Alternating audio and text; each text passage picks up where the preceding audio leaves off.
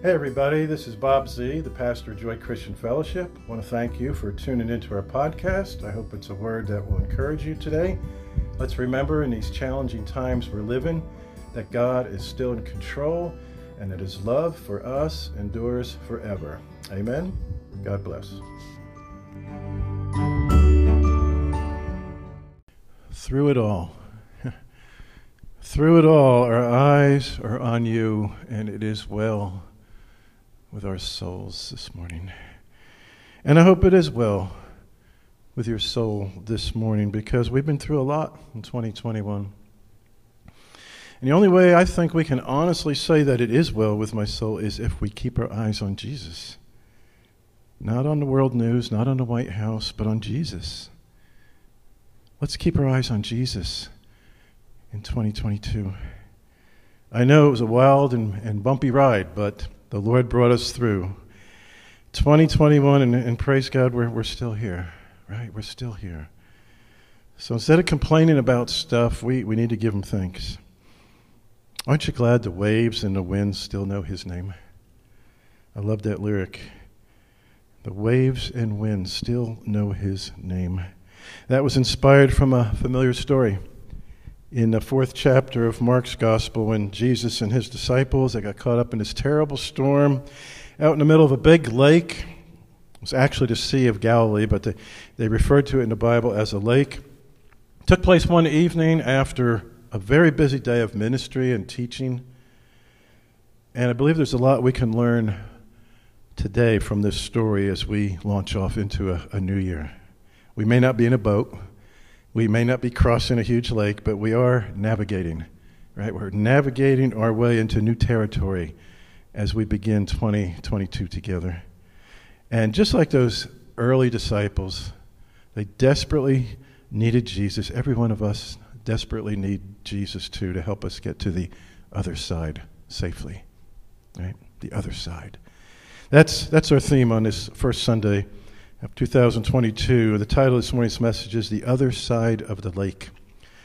And we're going to be in Mark chapter 4. So Lord, open up your word to us now. Your word is alive, it's active, and make this old story be fresh and new, and show us something. Maybe we think we know this story, but you have a way of bringing new things out. Give us a greater revelation.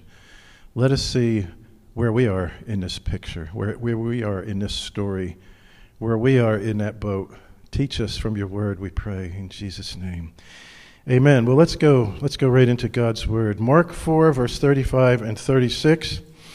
It says, as evening came, Jesus said to His disciples, let's cross to the other side of the lake. He was already in the boat. So they started out, leaving the crowds behind, although other boats followed. People wanted to go wherever Jesus was. It was hard for Him to get away. But notice what time of day it was as evening came. The day's over. The sun's gone down. It's probably starting to get dark.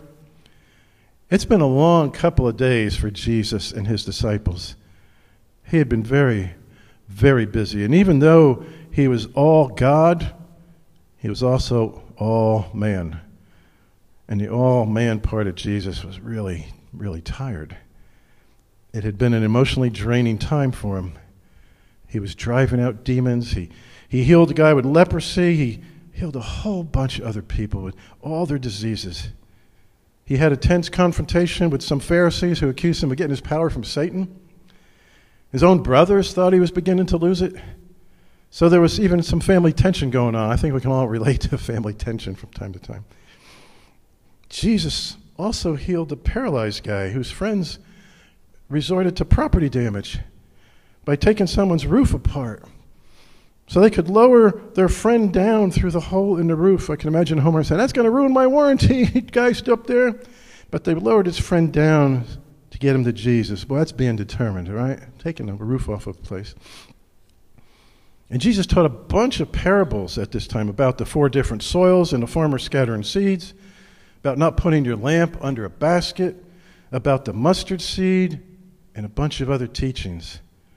And this had been going on throughout the day, and now it's evening. And it's a time to get away from the crowd, get some rest, or so they thought. And these disciples, man, they had like a front row seat for everything that Jesus did. Everything that took place, especially over these last couple days. They saw the healings. They saw the miracles. They heard the teachings. But now Jesus is about to give them a real practical test to see how much they really learned. And sometimes I believe Jesus gives us tests too to see how much we've learned. See, it's not enough for us just to learn about something. It's not enough to just be able to repeat what we've been taught and just have a lot of head knowledge. We got to be able to apply what we've learned by faith to our own lives, right? Faith comes by hearing, and our learning come from the Word of God. That's in Romans chapter 10. And Jesus says, let's cross over to the other side of the lake, boys. And he wasn't asking them if they wanted to do this. It was a command. In Matthew's gospel, it says Jesus gave orders to go over to the other side. He ordered them. One translation says Jesus instructed them. And he's already in a boat. He's ready to go. What are they going to say? Nah, we're good, Jesus. We just want to stay here, relax a little. It's been a long day. Let's just chill. But some broiled fish and bread would be kind of nice. No, Jesus wasn't having any of that. He says, let's cross the other side of the lake. Come on, let's go. And off they go.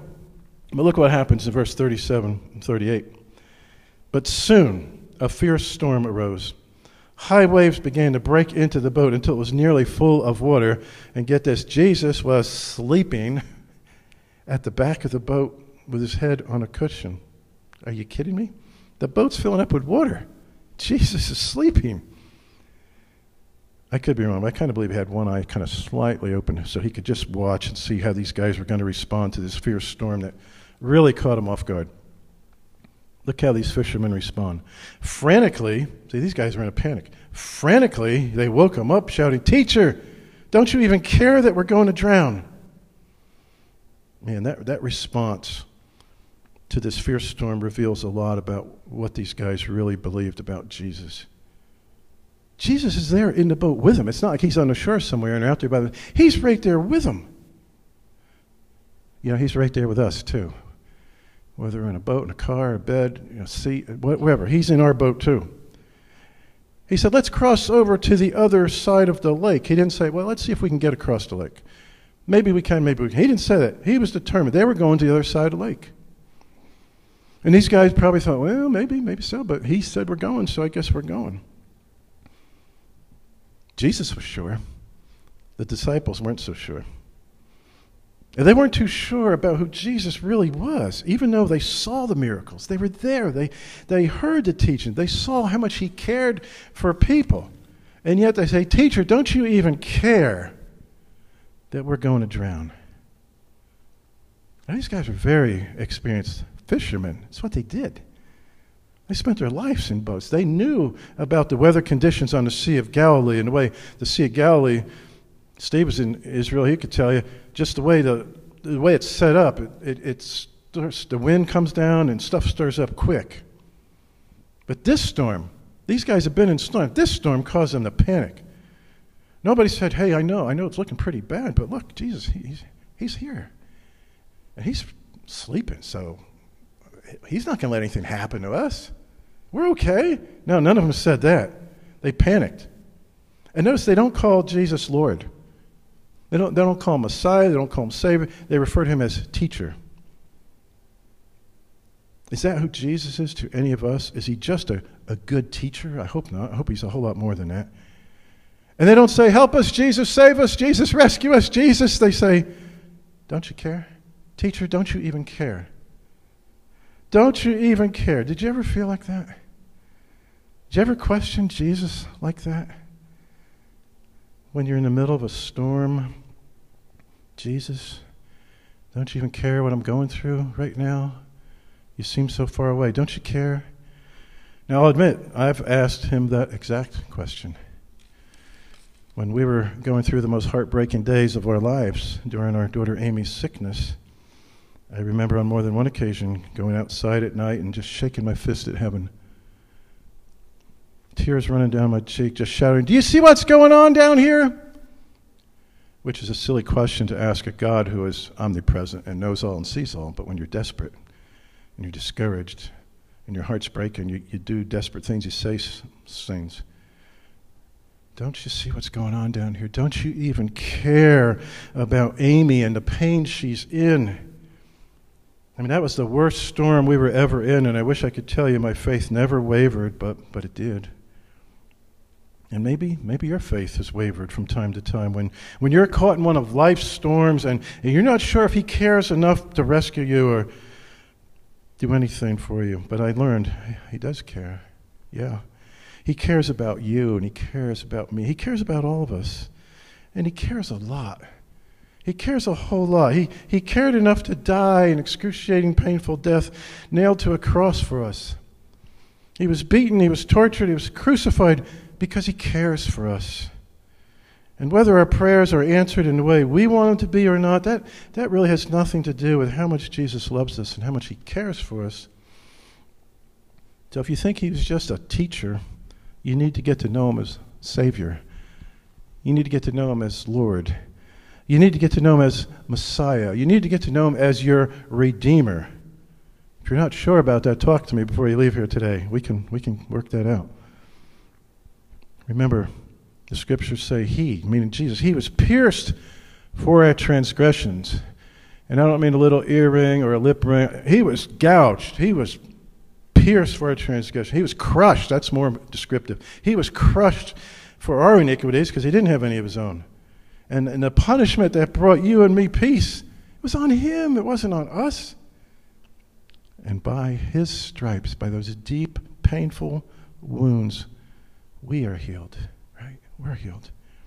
So don't ever think he doesn't care about what you're going through. He cares more than we know. And he cared for those disciples, even though they weren't sure. Teacher, don't you even care that we're going to drown?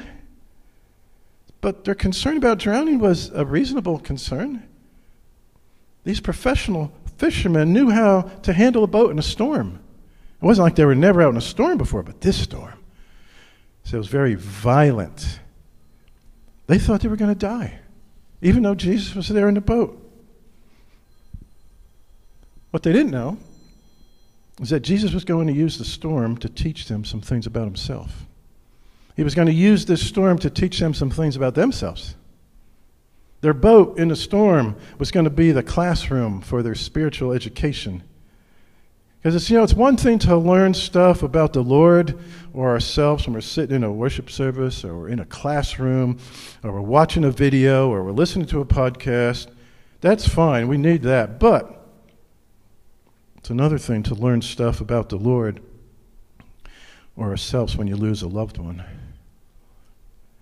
or when you lose your job, or when you can't afford to pay your bills, or your kids are making terrible choices, or your marriage is falling apart.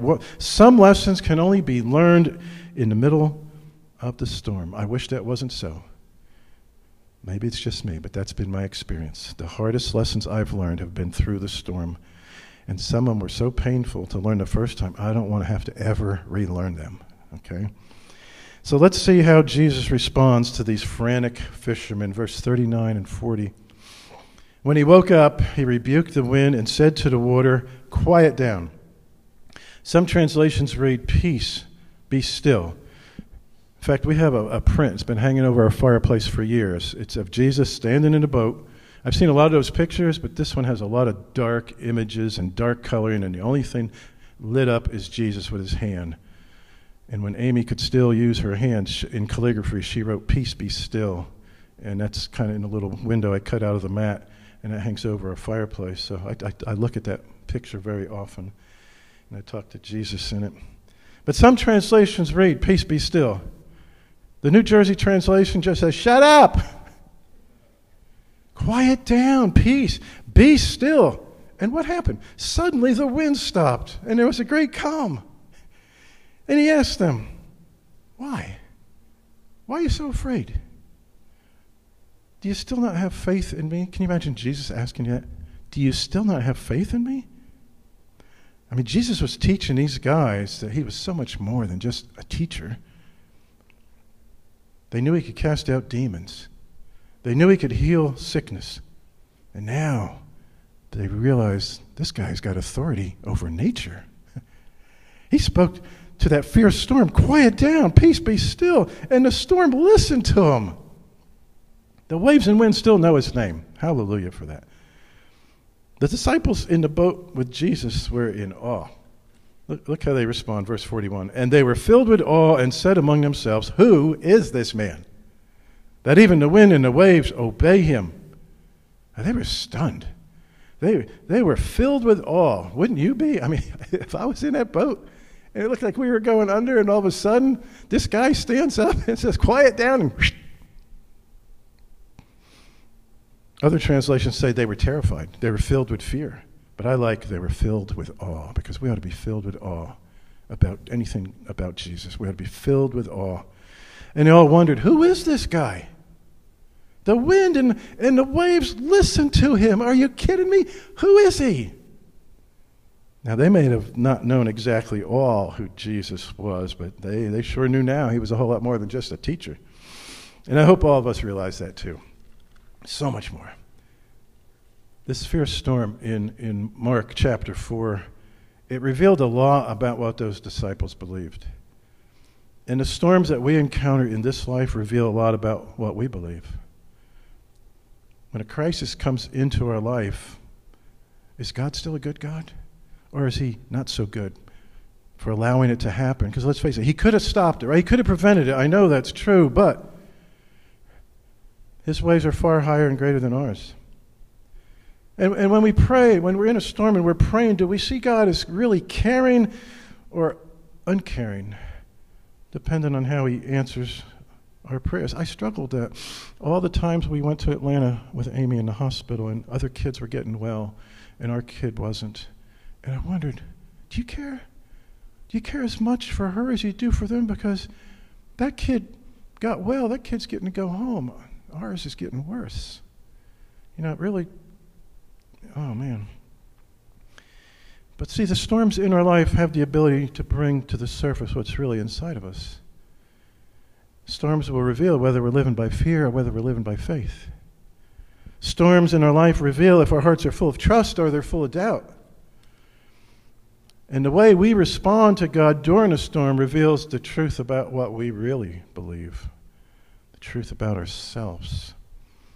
So hopefully we can learn a few things from this old story, this fierce storm in Mark's gospel. Learn some things we can apply to our lives out there where life is messy, out there where life can sneak up on us like this storm snuck up on his disciples. So first off, we got to realize that storms are a test. We may not like it, but they have a way of revealing the truth about us and what we really believe. Just like last night in the storms, I was paying attention to the weather late at night. Bobby was in bed, and I just kept up with that. And I was praying. I was looking up at that picture of Jesus with his hand up, and peace be still. I said, yes, Lord, peace be still. That's what I'm speaking. That's what I'm believing. And it wasn't just send the storm somewhere else. Just weaken it. Dissolve the strength. Lift it off the atmosphere. Don't send it to somebody else. I didn't want it in my backyard, but I sure didn't want to send it to someone else. But just weaken it. It rained hard, and it blew. But thank God, we're okay. So storms are a test. Also, storms can happen suddenly. Right? The storm on the Sea of Galilee, that came up quick. But isn't that the way life is sometimes? One minute we're singing a praise song and everything is kumbaya, and then the next minute we're in a panic. And all it takes is one late night phone call, and we can find ourselves in the middle of a fierce storm. Just takes one doctor's visit, just takes one letter in the mail, it takes one text message. That's all it takes sometimes for the wind and the waves of life to try to sink us. But Jesus never promised we'd get through this life without any storms, did he? No. In fact, he promised us just the opposite. He tells us, it's not on the screen, but in John's Gospel, in chapter 16, he says, in this world you will have trouble. Not you might have trouble, you will have trouble. He was right, wasn't he? Boy, was he. In this world, not in the world to come, thank you, Jesus, but in this world, we will have trouble. He promised it. But he doesn't leave us hanging there. He says, but take heart. Don't give up hope. Don't lose heart. I have overcome the world. Yay, thank you, Jesus. He's overcome this world, and he wants every one of us to be overcomers too. Not to quit, not to give up, be overcomers through the power of the Holy Spirit. So we know storms are tests. We know storms can happen suddenly. And the third thing I want to mention is storms can cause us to doubt Jesus. What did those disciples shout out to Jesus? Don't you even care that we're going to drown? Teacher, don't you even care? See, the disciples, this is neat, they see the humanity of Christ in the boat sleeping. The guy was exhausted. The God-man, all man, Jesus was exhausted. They see him sleeping there. But when they wake him up, they see the deity of Christ. Because he gets up and he rebukes the storm. Quiet down, wind. Peace be still, waves. And nature obeys Jesus. Man. You know what else I like about this scene in the storm? Jesus doesn't rebuke his friends first. He doesn't question their faith first. He doesn't ask them, why are they afraid at first? He helps them first. Right? He helps them. He addresses what has this fear, causing them to fear. He takes care of that first. Now, in Matthew's gospel, Matthew writes that Jesus asked the questions first, and then he stops the storm, but I don't know. To me, it just seems it's more like the heart of God to help them first, and then explain things later and ask him later. So I'm going to stick with Mark's version of this story, okay? He calms the storm, and then he turns to him, and he says, why? Why are you guys so afraid? Do you still not have faith in me? They saw the healings. They saw the miracles. Now they saw this. What could they say? What could they possibly say after Jesus commanded this fierce storm to stop, and it did? What could they possibly have for an answer to Jesus' two questions? Why are you so afraid, and do you still not have faith in me? And I think these are two questions Jesus asks every one of us from time to time. Let's look at those two questions. Why? Why are you so afraid? And do you still not have faith in me? Now, we're all gripped by fear from time to time, but do we let fear control us? Or do we let our faith in Jesus and our faith in his word control us? See, the media is doing a great job to make fear control us. That's what the media is wanting to do, to isolate us, to try to divide us over things like vaccines and masks. And I got to tell you, you have to do what you believe is right for you and your loved ones, and I have to do what I believe is right for me and my loved ones, right? Let's not let fear control us or divide us. I don't want to live in fear. But I do want to be wise. I do want to be careful. I do want to be considerate of others, and I want to be respectful. So maybe Jesus is asking us these same two questions this morning that he asked those disciples in the boat. Why are you so afraid? What are you afraid about? Do you trust me? And do you still not have faith in me? Not for the easy stuff, but the hard stuff. It's easy to have faith in Christ when things are going well, right? When we're in good health, when our kids are well, when the bills are paid, when there's food in the fridge, everybody's getting along, there's no storms in our life, easy to have faith in Christ then. But what do we do when a storm hits? I mean, a storm. What happens to our faith when there's not enough money to pay the bills? Or when the kids keep getting sick? Or the heat pump breaks down? Or the car's transmission goes out? What happens to our faith then? Do we trust in the Lord to still provide for us? Do we trust in the Lord with all our heart, as Proverbs tells us? Or do we lean on our own understanding and say, no, I got this one, Lord. And then we wonder why things don't work out. You know, I know a lot of people who don't tithe because they believe they can't afford to. So do they not trust the Lord enough to provide for them if they honor him in their giving? And God, listen, God has his ways of taking care of his kids, let me tell you. Ask Bobby how we've seen it in our home, in our life, raising our kids over and over and over again. Don't work out on paper. If we had to put it on a paper, said there ain't no way. And yet, God provides. His economy is a whole lot different than the world's economy, and it works. So we got to trust him. He's faithful. He knows what he's doing. And he's really good at his job. Oh, man. Okay, well, hopefully we learned a few things about storms that can help us here in our day-to-day lives without panicking, without giving in to fear, without wondering if Jesus cares what we're going through. He does. He does care. I know that's true. And instead of living in fear and anxiety and lack of trust, we need to do what 1 Peter 5 tells us. It's not on the screen. This is 1 Peter 5, verse 7.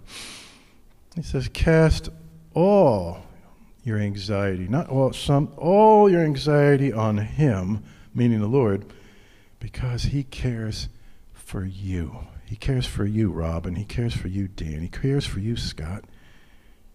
Give all your worries and cares to God because he cares about you.